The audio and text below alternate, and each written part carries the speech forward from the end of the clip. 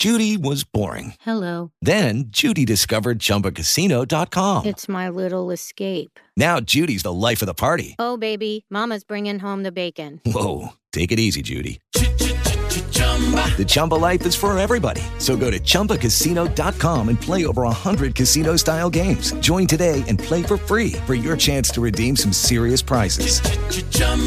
ChumbaCasino.com. No purchase necessary. Void where prohibited by law. 18 plus terms and conditions apply. See website for details. Howdy, folks. Happy Tuesday. This seems, this is like, I don't like the avenue between Thanksgiving and New Year's. It just throws me completely out of whack. And I wish I could blink and it'd be January 2nd just to get through the holidays. No. Yes.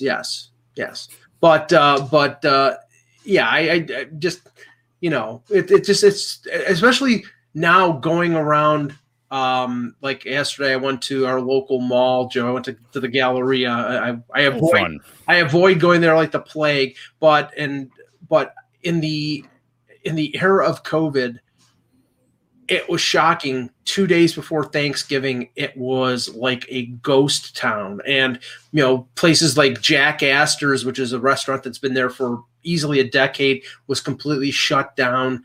I mean, it's really getting scary. And of course, Western New York is now under, we're having to wear masks again in Western New York, at least until we sit down in a restaurant, which makes absolutely no sense. It's like, okay, you walk in, you wear a mask, then you sit down and all of a sudden you're impervious. You're still going to walk by people. I'm okay with it. Yeah, but just, anyway.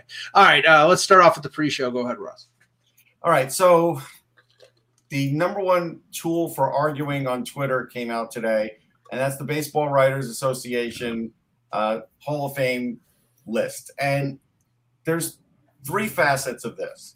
The first one is just the ballot. Everybody wants to yell about the ballot, and we'll certainly do our part. And we're going to tape a episode of the game tonight and do it with Nico too. So we'll do this will be a more abbreviated version. The second one is to find all the writers that didn't vote for their guy and publicly shame them by spending hours and hours and hours looking at the votes. Well, I still want that. I still want the head of that jerk who voted against Jeter. There you go. So there's that. Mike's one of those guys. and then the third part is to try and explain why taking PEDs is cheating, and that's why those guys aren't in there. So anyhow, with all that said, I looked at the ballot, and my three choices were Mark Burley. He was one of them. Mark Burley. Now, I had to actually defend Mark Burley because it's easy to go back, and this is where I think people get tripped up. It's easy to go back and look at stats from like Jim Cott and say, well, look at all the gold gloves he won. I got to tell you, back in the day of pitching gold gloves, they were so lazy about the voting, especially with pitchers. If you were a good fielding pitcher, you won it for like 10 years straight, like you just did. Well, that was a guarantee. If you watch some of the plays that like Mark Burley made on the mound in the modern era compared to Jim Cott, you would never, ever say that. Well, Joe, this is the thing. And then, I've been obviously a baseball fan. You're not going to let me tell me what Burley did? You're going to fight Burley. So hold on. Okay, go ahead. Right. So 3 times he faced the minimum amount of batters in Major League Baseball games. He's the only guy to do it. So perfect game, no hitter, and just a regular game, which was a 2-hitter, but only the minimum amount of batters faced. Mm-hmm. That's pretty good. He won double digits every year of his career, except the first year he only pitched, a handful of games. He was 4-1. That's pretty good. But never won 570, huh? But never won. Shut up, Mike. He won he had a 570 winning percentage, and he pitched straight through the steroid era. Like, this is a guy in the American League with the runs that were high, and his ERA was low, and he pitched through the steroid era. I think he deserves it personally. Todd Helton was my second, mm-hmm. and my third was who was my third? Your third was Ryan Howard of the Phillies, because again, for me, he's the all-time single season home run leader in baseball. Well, okay. It isn't that cheap, Barry Bonds. It's Let's click them off. And Joe, I want to get your opinion on all. Howard, internationally, brother. Yeah, Howard, I could say, his peak years, he won Rookie of the Year, he won an MVP, he won a World Series, he had 59 home runs. His peak years running from 33 to 59 home runs, and then he dropped off because of injury. So you could sort of put him in the Kirby Puckett category. Yeah, the Achilles, that's a bad one. Right. Helton, the only thing I think people are holding against him is Coors, but I think that's over with because of Larry Walker.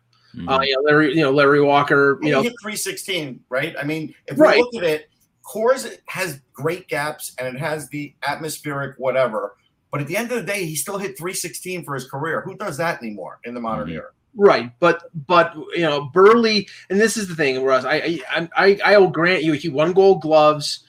He was in a multiple All-Star. He had 216 career victories. His ERA was close to 3.81. In that era, that's good. Yeah, and he never won a Cy Young, and he never won 20. I always considered him a high-end innings eater. I did not consider him like an ace. And even the year that he won a series with the White Sox, I don't think he was the best pitcher on that team. Well, he was older, but he also got a save in the World Series. He got a save in that World Series. Yeah, but that's not a big deal anymore because they're bringing That's not a big deal. They're bringing in starters and really. No, but back then that was still a big deal. In 08, that's a big deal. Let Joe talk. Okay. Russ, you give me some stuff to think about here because I've been too blinded by the thought of how they're gonna vote in David Ortiz, but not the other guys, and I'm gonna be like, okay, all right, neat. So you punished all these other dudes, and you're gonna. Well, we like Ortiz. Okay. No, we don't. Right, he's a nice guy. He smiles. He's funny. Right. He's great. Great. He smiles as he's sticking the needle in his ass. That's great. Barry Bonds was an asshole. Fuck him. Right. Sorry. Ooh, yikes. Sorry, my bad. But all these guys were jerks. So who cares about Clemens, jerk, Bonds, jerk. Okay, all right. So Sammy Sosa was really nice. But he's weird. Okay, all right, guys.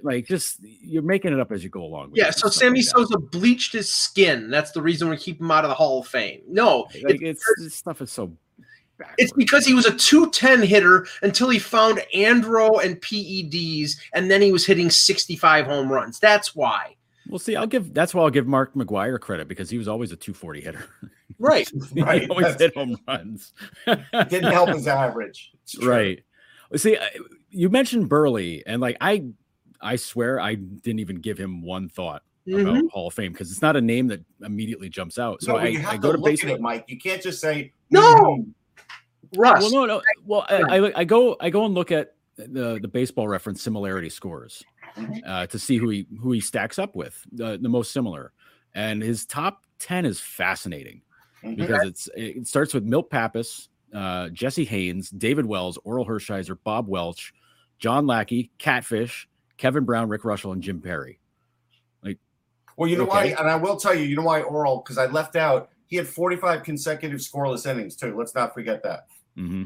So it's a really interesting category. It's two Hall of Famers. It's good. It's good to get compared to Hall of Famers. It is. Those are good guys to have in your corner, especially because Jesse Haynes, who is got to be an extra old timer. I'm guessing. Yeah. People argue 1893 he was born. So So people argue that's the second guy he's most compared to.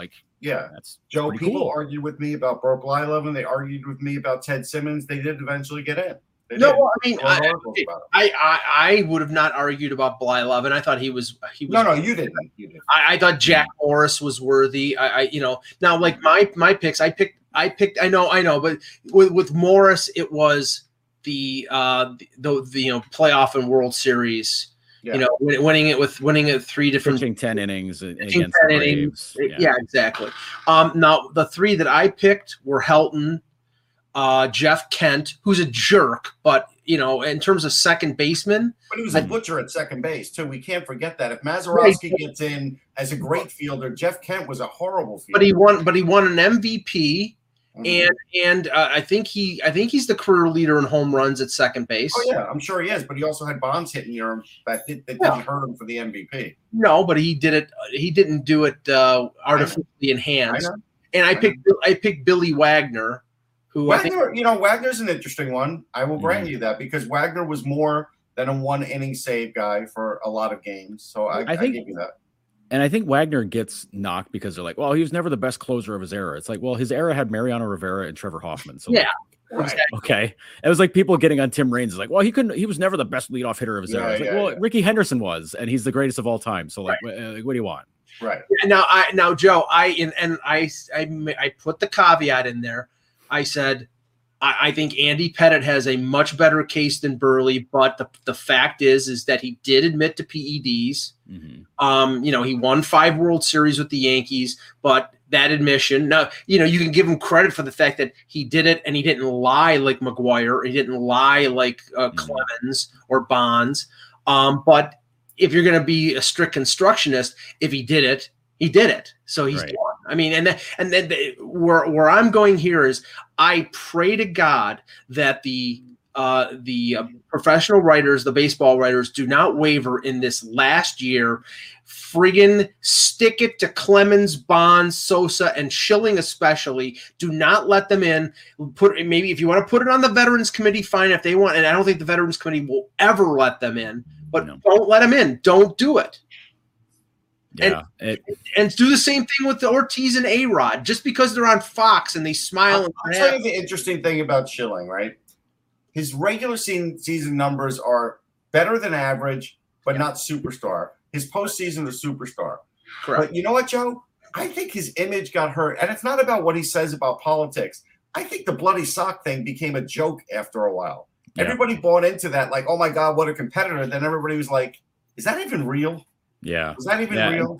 And like he showed pictures like years and years after the fact of like, it was a picture of an ankle all blown up and disgusting. And it was just kind of like, dude, if that's how your ankle really looked there, you were not walking around. You're not throwing a game. You're not doing anything. Like that's unless you're like high as a kite, which you might. That's a whole other issue. So like, maybe let's not get into it. But like, I know that there's not really a consideration for a class, like being a classy human. There's a lot of dirtbag and scumbags in the Hall of Fame. Ty Cobb was a murderer. Yeah. Right. So but Schilling's like an all-time awful person. Like, he defrauded an entire state. He created a video game company that was only there to, to be like a money shelter for him. Then he bagged all places, Rhode Island, like they could afford it. Right. And then also he really loves for some reason to collect Nazi memorabilia. Like, that's a whole other. Okay, dude. Like that's a little weird. And he's also like a huge internet troll too. Like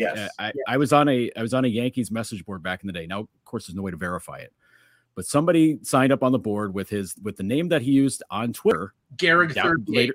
Yeah. Like they use the same handle down the road. I guess it's always been his online handle. Yes. It is. Yeah. But somebody signed onto the board with that name, and either it was him or pretended to be him. But it's like, considering what I've seen of him on Twitter and the way he acts, I'm like, that probably was him. And it's like, he shows up on a Yankees message board. And like, this is the height of like the rivalry and everything. And like, it's like, dude, shouldn't you be worrying about pitching? Like, don't you have things to worry about other than like, always starting fights with Yankees fans online? Like, get a life, dude. So, like I just as a person, he's an awful person. I don't like to see awful people get rewarded with stuff. So screw him. Like, it's just, it's enough. And there are other guys, like you mentioned Ortiz and A-Rod. Well, let's say this about Ortiz, because Stephen A. Smith for today on First Take said he would put Ortiz in because it was never proven he did steroids, but he was on the list. He was on the list. And he also hit like 40-something homers at the age of like 37 or 38. Actually, he's like 39 years old. He had his best statistical year. Like, come on. I mean, he might have even been 40 that year. There are guys getting punished now that never tested positive or never had anything or never were. Bagwell is just assumed. Right. Like they're just like, oh, he's just a big jack dude. Like, okay, well, where's the proof? You don't have it. The funny thing was the reason why everybody thinks Bagwell, because Bagwell had a shoulder injury.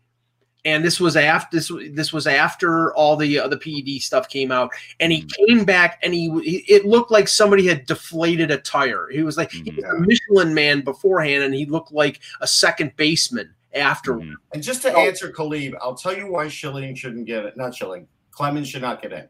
Roger Clemens, when he left the Red Sox, was broken. His arm was bad. They got rid of him because they didn't know how many more years he had left. He went to Toronto and magically had a 20-8 season, something to that degree. And then we find out years later what really happened in Toronto. Yeah, Brian McNamee was giving him injections in the Sky Dome Hotel. Gee, I wonder what of vitamin B12. Yeah. So I mean, that's why he shouldn't get in. It's the steroid stuff. I'm so tired of the whole conversation. I'm so over it that I'm just kind of like, who cares anymore? Like, there's an entire era of baseball between 85 and 2005 where it's just, but Joe, you don't know who's clean, you don't know who's dirty, like you don't know who's you can guess, but everybody's under suspicion. I will tell you though, Joe, I've interviewed a lot of players for different books, and a lot of the older players, and sure, some of them took greenies, I get it, but they're mad about the steroids because it broke some of their records. And they're not happy about it because it was a shortcut. Even Keyshawn Johnson today on First Take said, look, I don't like the steroid guys. I wouldn't put them in because I was an athlete that didn't take anything, and I didn't like that athlete these guys took. And there are a lot that feel that way. It has nothing about us judging on character. I know that's coming up in the chat room.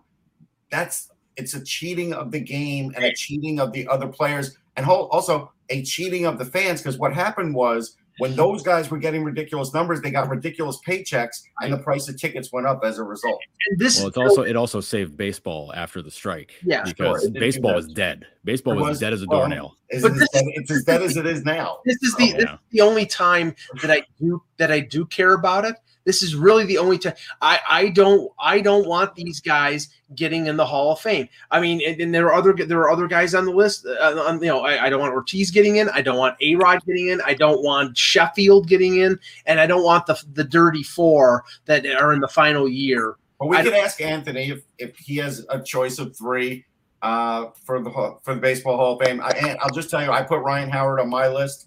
You can tell me Ryan Howard, Helton, and I went. He had a good stretch. I mean, he had a very good stretch in the late 2000s, going up until his Achilles injury. He has an MVP, a World Series, rookie year.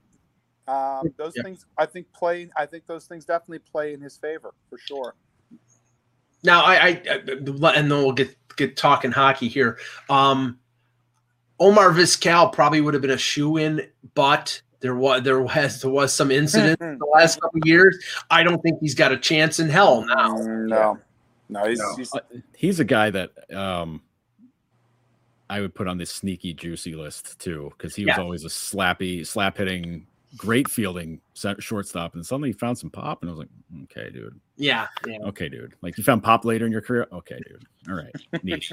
Like Brett Boone. Like, suddenly Brett Boone was a 260 slap hitting second baseman. Then he's hitting 40. I mean, the best example of why I'm always against steroids, and I've argued. Look, I wrote a book about it, and I had a long conversation with David Segui about it because he took steroids. He told me, and he asked me why I was against it, and we both left it amicably. But Jeremy Giambi, go look at his numbers before he took, and then go look at him after he took. He wasn't even a major leaguer. Didn't do him any good in his time with the Phillies, I can tell you that. That's true. It certainly didn't help him learn how to slide in a playoff game. Oh, no. Oh, yes. All right. Contributing to the Jeter hit list of highlights. Yes. Thank you.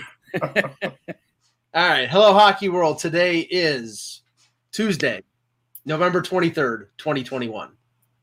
I'm Anthony Mangione. I'm Russ Cohen from Sportsology.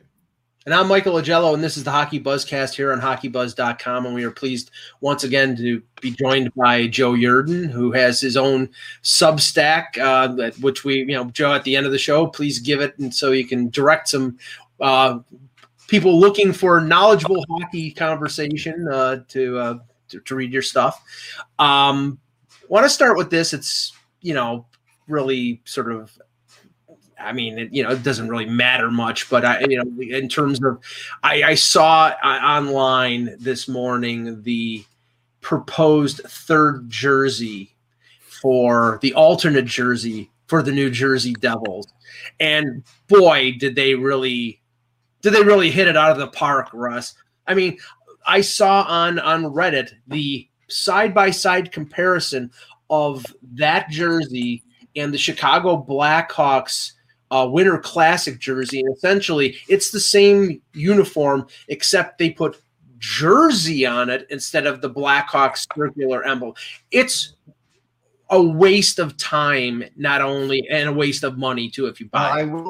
I will continue to give, because I was having a private conversation with Abby Mastracco, who is a metro area reporter, and she said, well, if you're going to do that, you might as well put pants on the pants. And Russ, that turns it into, now you've let everybody know this is no longer a private conversation. No, I know that, and she's fine with it. But the idea is, it is that dumb in my estimation. Now, Martin Brodeur should really stick to car commercials and, rent the car commercials. Should he stick to those though? Like, I don't know. I mean, he's better at that than he is designing. These are hideous. These literally look like it took 10 minutes to do. The fact that, and people were right, there should be some green in them. There's no green in them. The fact that it's so much black really makes no sense. I mean, it's just, they are really ugly. I'm calling them the Bada Bing jerseys. Yeah, they really are. That's what I'm calling them. That just give that sort of vibe to them, especially when you add the red drop shadow on both the jersey part and the numbers on the jersey. It's just like, it's the first thing I thought was the Sopranos. I was like, this is the Bada Bing jersey. It's what I saw it leaked last week, and I was like, man, that's actually going to be what it. Yeah, there it is. There. Yeah, there it is. And I'm like, in all its hideousness. I mean, it's so like, if you're gonna do my whole thing with thirds is like, if you're gonna do something to sell jerseys, and make it nice, like give it some thought, do something like not everything needs to be like some kind of faux throwback kind of thing. Which, I mean, listen, some of the throwbacks are good, but like, why didn't the Devils just take like their 80s jersey and make it black? Like, just do that. Like, you still have your green and your red. Everybody loves that friggin' jersey. Just do that. Like, there's already tons of Photoshop mock-ups of it. Like, it's so easy to do, and you'd sell a zillion of them. This is the best logo, the best color. Do it. Just be done. This is my problem. Whenever NHL teams try to be like trendy and cool, and like, oh, let's put the nickname on the jersey. Like, the Ottawa Senators had a third jersey a few years back that just said Sens on it, or the Tampa Bay Lightning had the Bolts jersey. Yeah. I mean, okay, who the frig wants that piece of crap? Well, I'll tell you, I had an interesting conversation with Nick Kern on Sirius, because he was like, in Newark, like in the 30s and 40s, apparently some of the jerseys look like that. And I said, okay, so are we going to make them out of cotton too, like George Costanza once suggested, and have these be 100-pound jerseys after the game? No, make them out of wool. Come on, you got to be like baseball wool. jerseys. Sorry. Make them out of rough wool. Really breathable wool. That's what everybody wants to wear. It's like wearing a pillow pad. There you go. So, okay, let's draw on our extensive and vast knowledge of hockey over the years, since we're all, especially me, Anthony. Oh yes. Yeah, I'm in such august company right now. Thank you. There you go. Joe has more jerseys than all of us put together. Right. Just so you know, I have no doubt. Joe, that's correct. I only have 2 jerseys. I have 2 jerseys in my closet. That's it. Well, I have a lot more than that. I have like 4 or 5 jerseys. I'm the person. I have a ton of shirtsies. I have a ton of. I'm the person who does not buy a jersey with a name on the back, because like I'm not going to put my own name, and I'm not going to wear like a Darcy Tucker jersey, or it's like I want to see a Mike in Buffalo on the back, and no. Yeah, what number? Here's the question: what number would Mike get? 1. Of course. But okay, so I'll bring up a couple of what I think are the worst alternate jerseys that I've seen. Top of the list is the Edmonton Oilers jersey with the rock with the oil in the middle of it. Oh, the gear. Yeah. The Todd McFarlane jersey. Yeah. Yeah, the McFarlane. People liked it back in the day, Mike. I'll give you one. They're clueless. The Dallas Stars Mooterist jersey. Do you remember that one? I The one don't. that was shaped like. Oh, I got to bring it up for you. So that was. You gotta Joe pull knows it what I'm up. talking Okay. about. You want me to dig it red out of in my it. closet? I could go find Joe it can for bring you. it out. I That do was- have it was- one. It was just. I still remember when it came out, and people just were slack jawed. I mean, I'm going to go Boston Bruins Bear jersey. That Pooh was jersey. hideous. It's called the Pooh Oh, the jersey. Pooh Bear. Yeah. Yeah. Pooh Bear. Pooh Bear. Yeah. My all-time worst one. It's too easy to go back to 96 when they rolled out a whole bunch of like wild designs. Yeah. But I'm gonna go more recent with the Islanders one that had the gray shoulders and the black body, and it said yeah. Islanders on the front with the Yes. friggin' number. Like, good God Almighty! Wasn't that a disgusting? wasn't that a Winter Classic jersey? It was the Winter Classic. No. No, Stadium Series. Stadium Series. Mm, It was when they. No, I don't think so. I think they. I were don't. just I think that wearing was a those. genuine third. That was a genuine third? That was a Okay. Yeah. genuine third. Like people hated the orange one, but the orange one wasn't bad. It was just bright orange. But like that black one with the gray shoulders, good God Almighty, just disgusting. Now, okay, Just awful. I am eliminating every one of the reverse retro jerseys because they were all hideous, especially the Leafs one with. I agree on the Leafs one for sure. Oh, Leafs one was bad. Red Wings one was terrible. yes. Yeah. But and Joe, you remember this one, and some people liked it, and I just didn't get it. The Sabres had a third jersey that was a mock-up of the Buffalo Bison's jersey, the AHL Bison, Mhm. and it had a bottle cap emblem, and I think they had the Pepsi logo on it, or they may just put Buffalo on it. But the old Bisons, it had a bottle cap and it had Pepsi on it, and I hate Pepsi, so I hated that jersey. I mean, they had which one had the Excalibur sword on the side? I hated that. That was the decapitated goat's head. Yeah, that was bad. That was they had the decapitated goat's head, and the third jersey was the red jersey with the cross swords, the butter Yes. knives. the butternut. Butternut. Yeah, that was awful.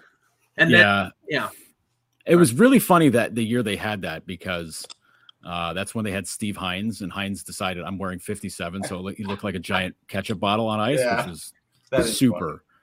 Apparently, the Bruins never allowed him to wear 57 because they're like, "Hey, dude, you're not doing that here." Like when he first came in there's the serious league. hockey there. Oh, So yeah, I mean that's like the old Harry Sinden days. So it's like I Yeah. can see Harry Sinden being like, "You're not doing that crap here, pal. Like get lost." But No fun here. yeah, right. So, but like I think everywhere else, if he could get 57, he wore it, and I was like, that's a guy with a sense of humor. That's good. that flyer. Russ, you remember the early 2000s? That weird telescoping flyer logo, orange. Yeah. Yeah, the one that they wore, I think, against the Devils in the post. The first time I think they ever beat the. Oh no, they were still wearing their black ones. That was 2004. But they had that telescoping weird. I think of Michael Handzus in a Flyers uniform. Yes. Oh, okay. That jersey with the where the orange dot in the middle was, and it had more silver in the middle of it. Yeah, Like that was weird. That was a weird jersey. That What about the Flyers jersey with the 3D numbers on the back that you couldn't even read them when you're 5 feet away from them, let alone up in the press box? That was a few years ago. Those were terrible. Was that with the gold outline on them? Yeah, they put the gold out. Yes, anniversary jersey. that was the 50th anniversary. They did a 50th anniversary jersey, and the numbers were gold, and it was just. All right, so actually, in person, it didn't look awful, but once you had to look at it from distance, it was awful. I'm thinking like there was a Calgary third, and it's not the one with Blasty, not the horse. Oh no, Blasty. This was the Islanders Blasty Stadium Series jersey that I was thinking of, and that was hideous. Yeah, no, it's worse than that. It's way worse than that. I didn't. No, I know the one you're thinking of is. Yeah. But this is the one that was in my head from Anthony and I went to both Stadium Series games, and it was that hideous.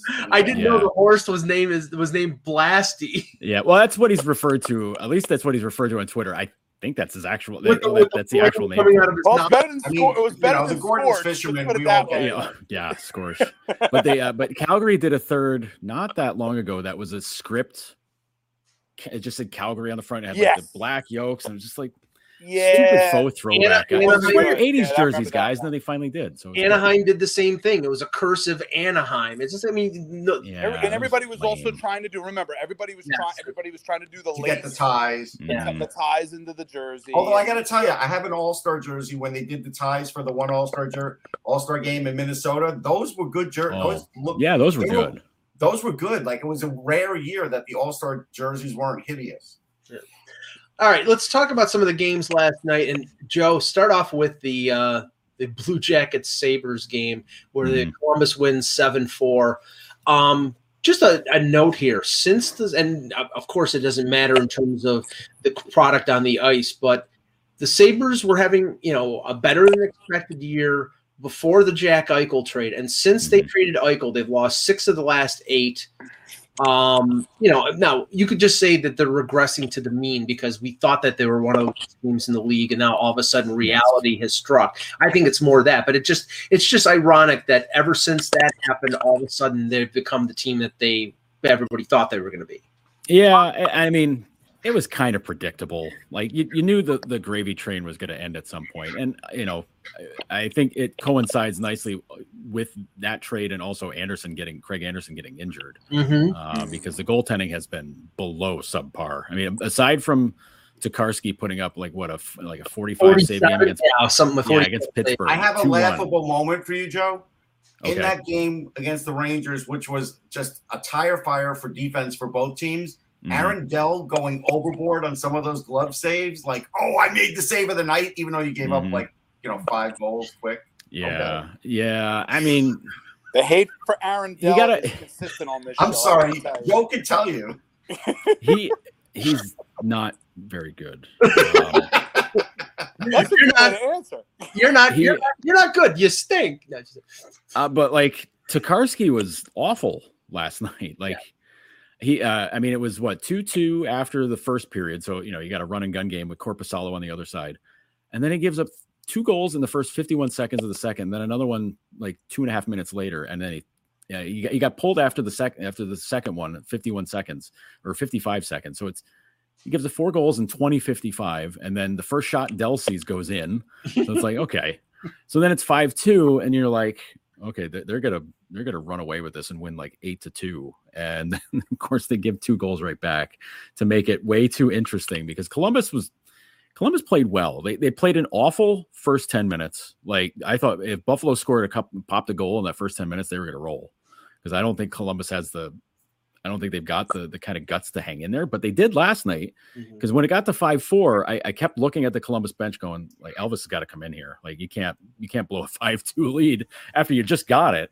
And they didn't move once and they stuck to him. So and the way Brad Larson described it was, they were getting the better chances. It was just, he goes, just that both of their chances went in. I'm like, yeah, that's kind of a problem. Like that's kind of the issue here. But he liked the way he battled, but like, I don't know, man, like a couple empty netters at the end, like they do, but they do battle. I mean, they do battle in game too, but their defense isn't good either. Like I know the goaltending's bad, but their defense is not good. No. And like, it's a weird setup defense. Like I was looking at the names like, Gavin Bayreuther and Andrew Peak and like Gavrikov gets his first 2 goals last night. And I'm like, that's a guy that like should be doing a little bit better, but I don't know. I mean the Sabres defense too, though. No, but the Sabres defense is not good. No. They finally sat out Will Butcher last night because he's been on a very bad run. The last few games, and getting Yoki Haru back in was good, but I forget which goal it is. It's one of those 3 goals at the beginning of the second period. It might have been Yoki Haru somewhere out in the middle of the like just wandering out into the middle of the slot, like nowhere near anybody, like not down by the net, not defending down low, doing anything. It's just kind of like, oh, okay, well, top line in the stands. Well, I mean, it's his first game back since opening night, so like I can give him a break, but like, dude, where are you going? Like, that's the only explanation. It's the only good explanation. Well, I mean, if there is a hot line in the stands, it'd be easy to find because there's nobody in the stands. So, even easier to identify her then. Joe, 7,900 last night was the attendance. Well, okay. It was a Monday night, before Thanksgiving. Okay, fine. I couldn't believe I was in the stands a week from Saturday when they played the Leafs. 7,900 fans, and it was platinum game, border, but nobody cares. There's such an apathy for this team right now. I think early on in the year they're like, oh, they're playing a lot better than they expected, and now all of a sudden now they're back to where people thought they were going to be, and they're like, nobody cares. Okay, you got the Eichel deal done now. Okay, well, when do we get to see Alex Tuck and Peyton Krebs? Oh, next year. Well, with Tuck it might be January. Well, it might be Peyton Krebs in March or next year. So my one positive is they're scoring more goals than we thought they would. That's Chase Thompson is playing well. Cousins is playing well. Yeah, Thompson is really, again, a lot of times with bigger players, it does take longer, but also the change of position, all of that, he now looks like the guy that I saw pre-NHL. He does. Yeah. There's not a lot to look forward to at Sabres games. Let's be honest. But watching the forward group play is pretty good. And they're playing at least an entertaining brand of hockey. I'll give them that. Tage having the success he's having right now is very encouraging. I want them to find anybody else to play with Dylan Cousins because Kajula and Hinestroza are not the guys. That's just terrible. And Cousins is playing outstanding. He got nutmegged by Domi last night, so that didn't look so good, but that doesn't run in his family. No, but getting dummied like that stinks. But Cousins played great. He plays great every game, and there's no points to show for it. And it's not his fault. He'll set up these guys with passes. It's Kajula or Hinestroza or Bjork or somebody, and the puck just dies on those guys. It's called passing into a black hole, Joe. Oh man, it really is. And they can't get a cycle going. They can't get him free, and he has to. Whenever he finally gets tired of it and says, "All right, screw this, I'm going to do it myself." Good things happen, and that snapper he had last night was pretty darn good. That was a great shot. Yeah. Okay. He's got a great shot. He always did. Some other games last night, the Blues continue their hot play, beating the Vegas Golden Knights 5-2. Can I mention something because I watched that game? Yeah. So, NHL Network, Bill Lindsay, he basically came out and said, "Well, whatever Binnington does, that's what the Blues do. That's the it's all on him." And I was like, "Really? Are you watching the Blues? Are you again?" They've had to fill in guys on their defense, and I like what Perunovich brought last night. I actually think he's starting to fit in, and I like Jake Wallman, and I think he is progressing. But they've had to redo their defense ever since Pietrangelo went down, right? And so that does affect the goalie, and it does affect the team. Offensively, though, Tarasenko's back to being Tarasenko. He's a pro, and he's playing great. Kyrou looks great. Mm-hmm. They actually have remade this team to the point where I do think they could go a couple rounds in the playoffs, depending on the matchup. But it's not all on Binnington. And I'm just such a lazy narrative. If you don't want to prepare for the game, then don't say anything, Bill, because I just thought that was just the worst. Well, isn't that – go ahead. So go ahead. I was going to say, doesn't every game fall on the goalie ultimately? Isn't that the most bailout observation? Jesus, if he can get it done, they're going to go far. Well, no kidding, really. No, really? Thanks. Cash the check. But King, baby. Isn't Bill Lindsay the former Florida Panther player? Yes. The guy who used to his goal call was "Run Forrest Run" or some bull crap like that. I mean, hey, whatever. If you got a good job in the NHL now, when you're a key part of the Florida Panthers one Stanley Cup final appearance, that gets you some play. Yeah, him, Mellenby, and Brian Skrudland. Those are the guys. Yeah, go with it. I think Robert Sfala was on that team. They wouldn't have got there without Van Beesbrook. Yes, but with the Blues, I mean, it's the young guys who we've been waiting for 2 or 3 years. Russ, it's Kyrou, it's Robert Thomas. Yeah, Thomas is back to playing good hockey. Klim Kostin. Yeah, Klim Kostin. He's probably the biggest one of all that maybe we were starting to wane on, and he's become a crease presence, which now that's another added thing. They lost Maroon, and they got that back. And I think they're playing the way that Berube wants to play. They're big, brassy. They're dictating, and that's the key part that I look at with them when I'm watching the Blues is they look like they're back to the cup. I don't want to say completely the same, but but there's elements of that team. style. There's a little bit of that swagger that's back. And I think when they didn't have Peter Angelo last year, they lost a little bit of that. They had to recalibrate themselves, and I think they're doing that.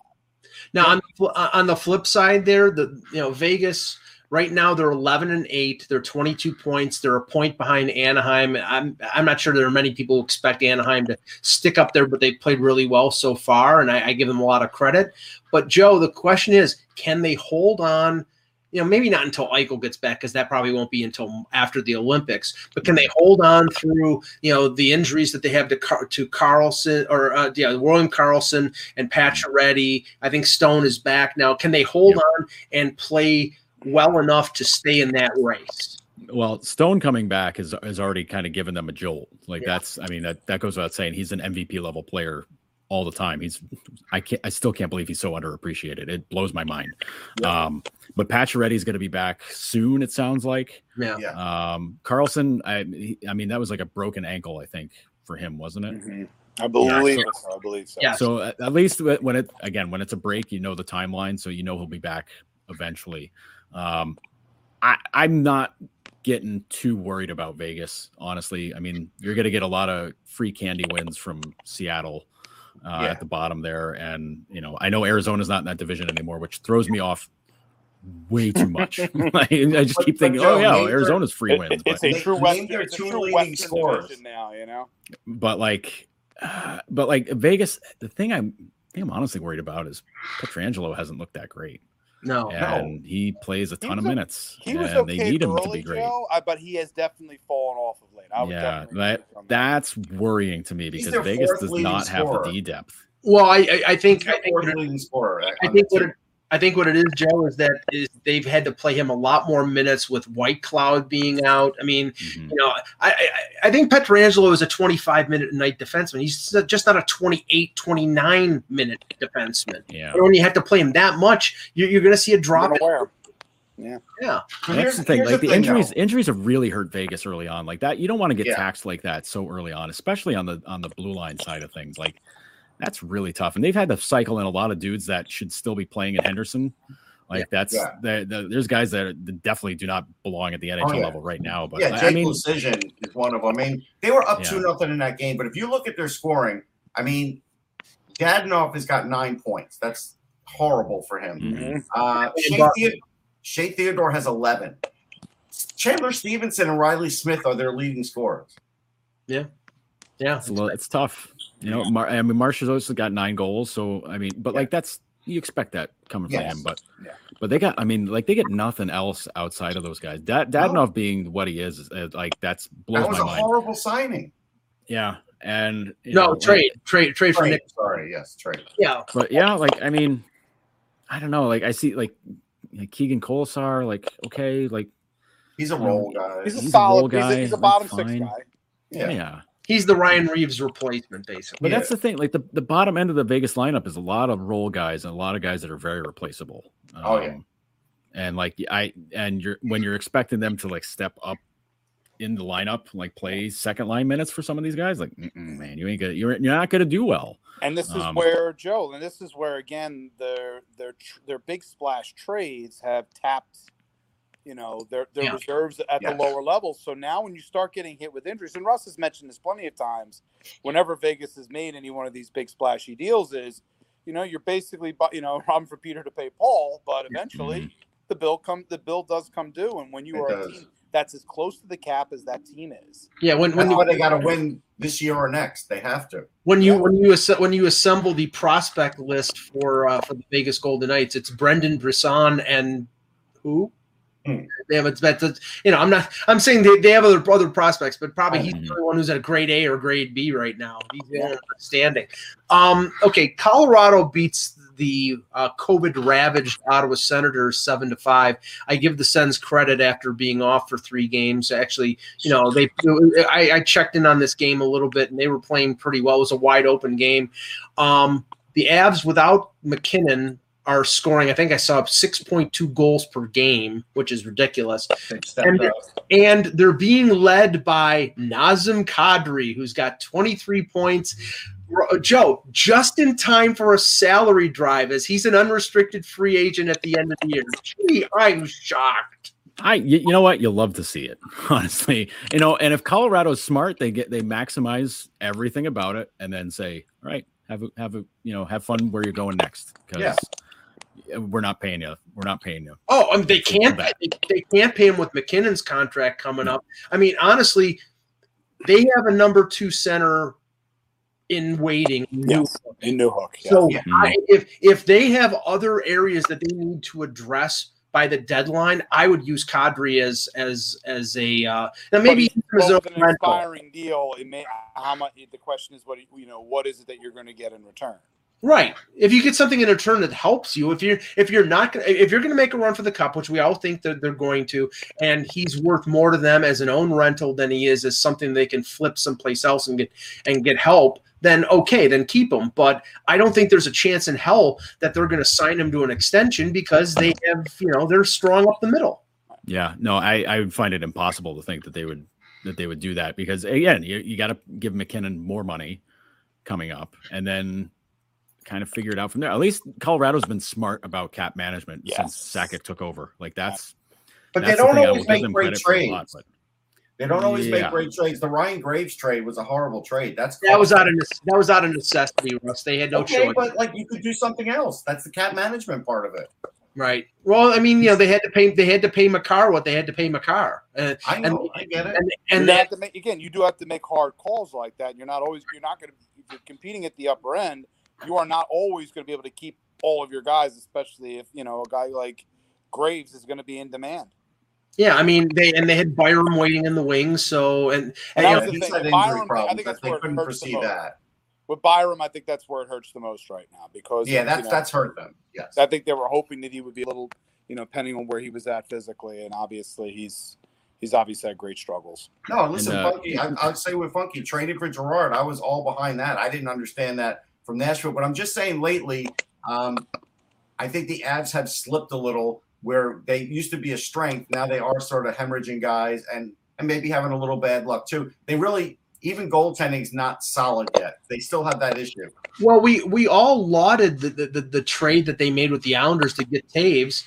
But when you still have Eric Johnson on the books at $6 million, paying Taves 4.1, and now you're paying Makar 9. I mean, it's tough to fit all these contracts in. On top of Kadri, they probably are going to lose Borkowski as a free agent next year too, unless they can get him to agree to. And Funky says Kemper, he's a UFA as well. So I'd say right now the jury's out. I don't feel like they're going to keep him, but we'll see. He could still have a great season. We haven't seen it yet.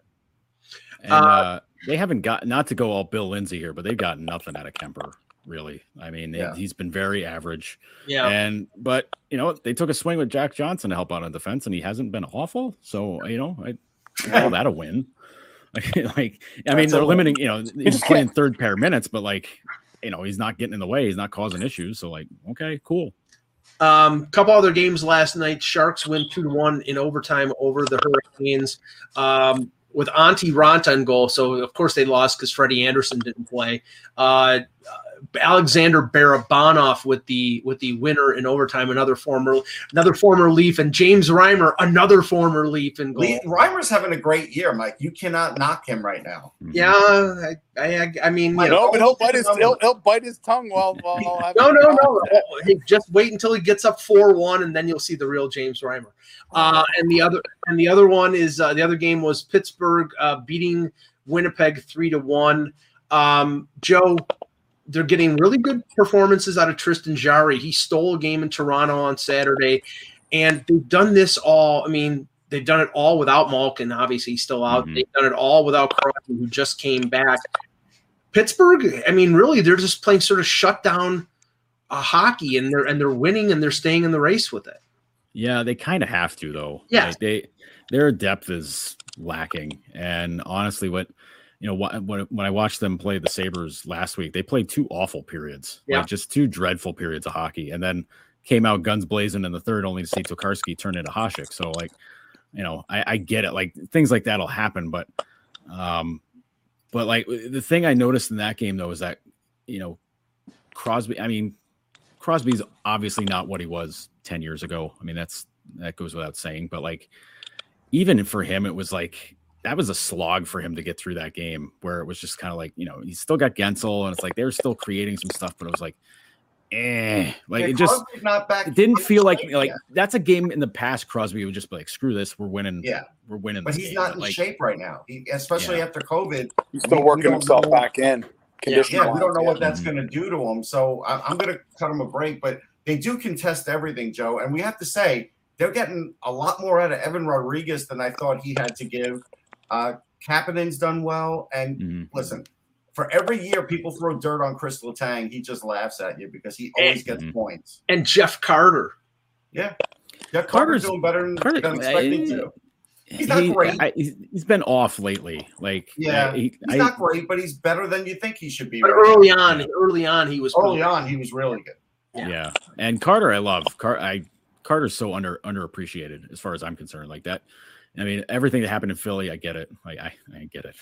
But like the way he played in LA, it was just dynamite. And he showed up in Pittsburgh last year. He was awesome. So and one more. This is where sometimes the Bruins outsmart themselves. Why did they have to lose Dan Heinen?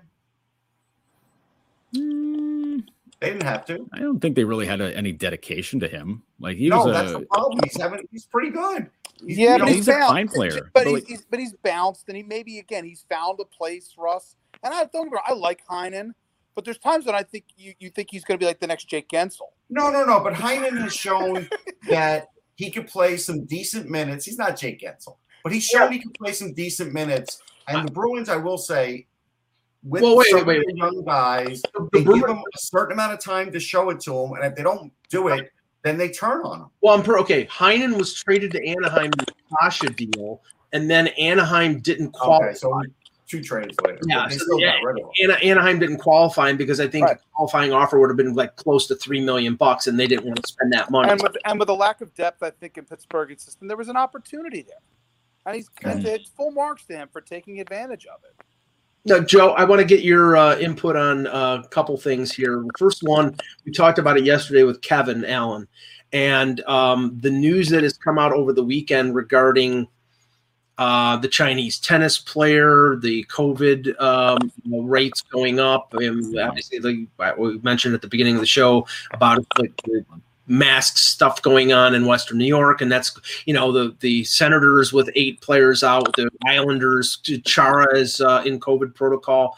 How realistic do you think it is that it's getting to like the 11th hour, we're almost at December, that this is still going to go, that the Olympics are still going to be a go?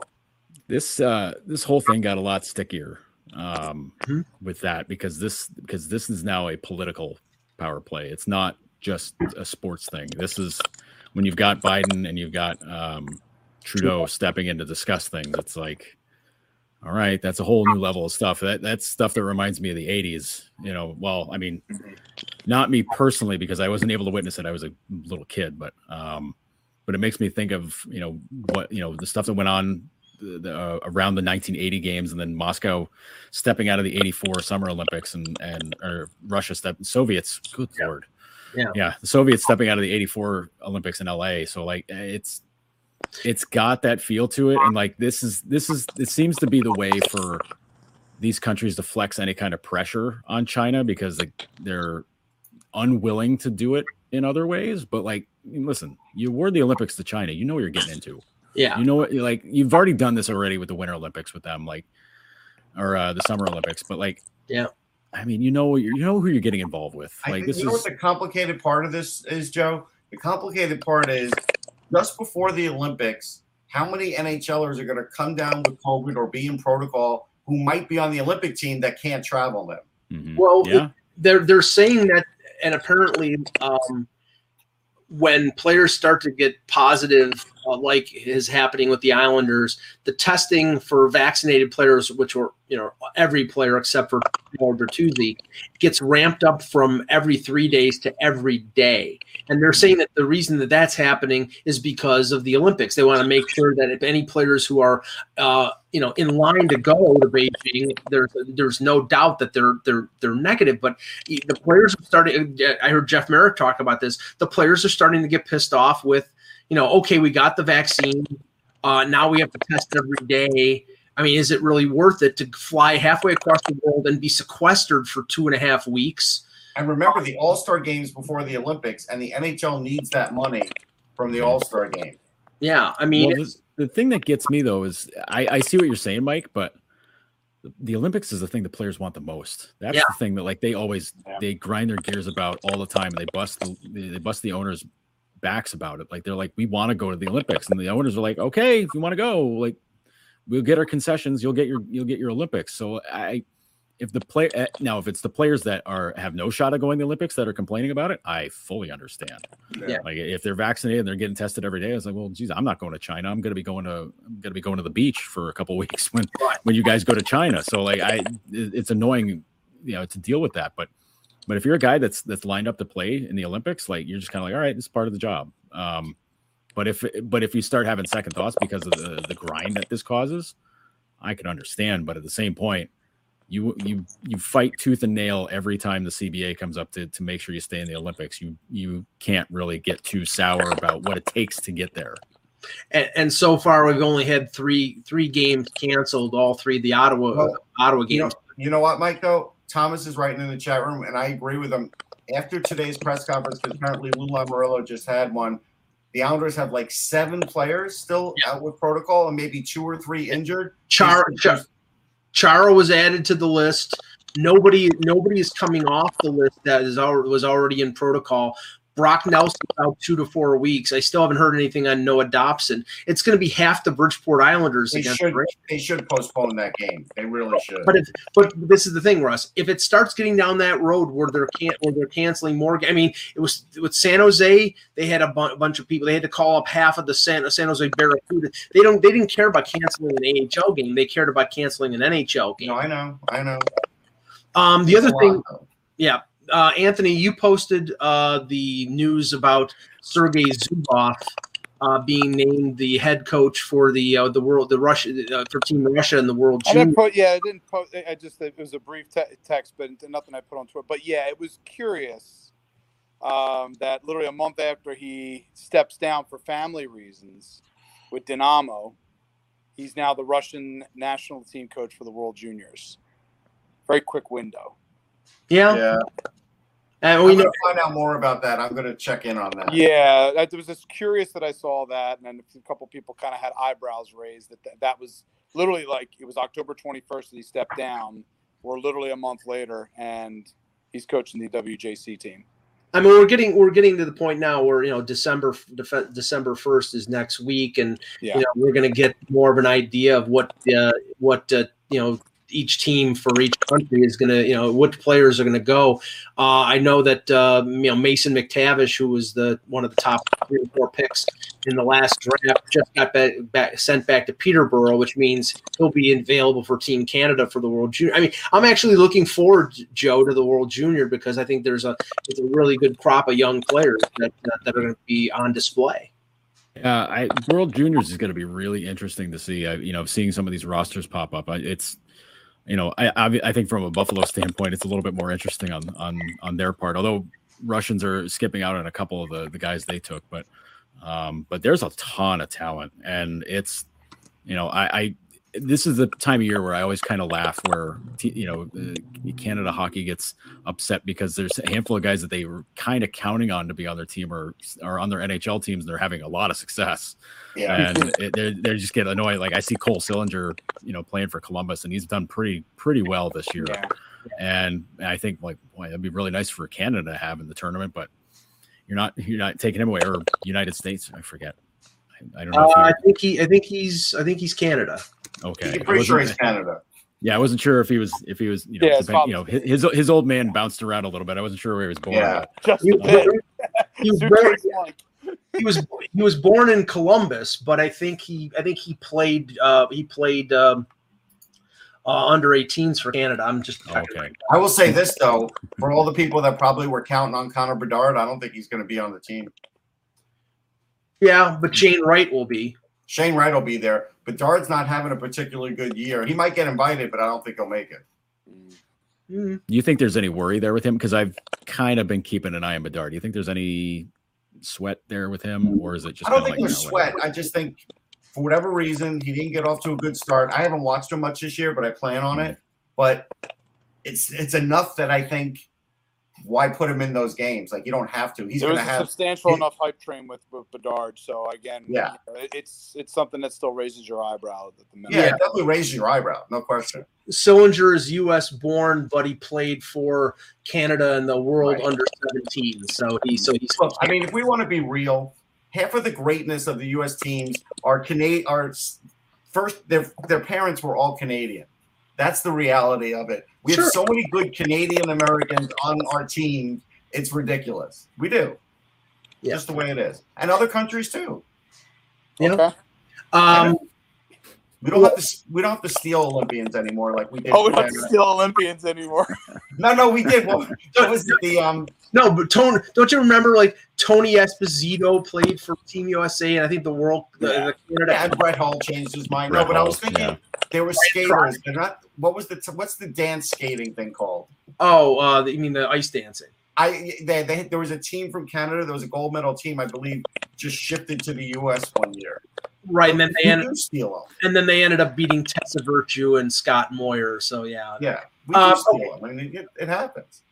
Last thing here, I know Russ hates the Eli Manning, Peyton Manning. I wouldn't even watch it. Wouldn't even waste my time. Secondary audio broadcast. I saw a little note here that Sportsnet is moving towards creating alternate broadcasts for their play-by-play broadcast. Now, they already started this last year. Of course, we can't get it in the U.S. because our good buddy Steve Dangle was doing I think it was called ice surfing.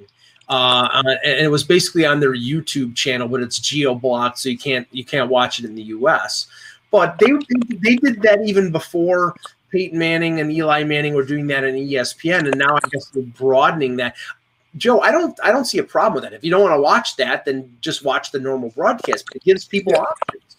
Yeah, it's like when people got bent out of shape about the ESPN baseball broadcasts that were very Sabre centric, where it was like, you're getting all those deep stats during the game, and it's people are just like, I don't want to watch that. Well, fine, watch just a regular broadcast. You have options. It's ice cream. It's vanilla. Right. It's chocolate. You don't like chocolate? Eat the vanilla and shut up. I do have an update, and then I've got to run. Here's the Zubov update. So even Larionov was shocked that Zubov has the job, and apparently they have two different camps for the hockey players, and so it's basically like the old school against the oligarchy is what my source is telling me. I knew there was something about this that seemed very sort of about this movie. Like they're saying they're using it as hockey as a toy right now in Russia. Okay. All right. We'll end it there. Good job, guys. We'll be back tomorrow with another edition of the Hockey Buzzcast. For Joe Yerdon, for Anthony Mangione, for Russ Cohen, I'm Michael Agello. Thanks for watching. And remember, without the buzz, it's... Okay, round two. Name something that's not boring. A laundry? Ooh, a book club. Computer solitaire, huh? Ah, sorry. We were looking for Chumba Casino. That's right. ChumbaCasino.com has over 100 casino-style games. Join today and play for free for your chance to redeem some serious prizes. ChumbaCasino.com. No purchase necessary. Void where prohibited by law. 18+ terms and conditions apply. See website for details.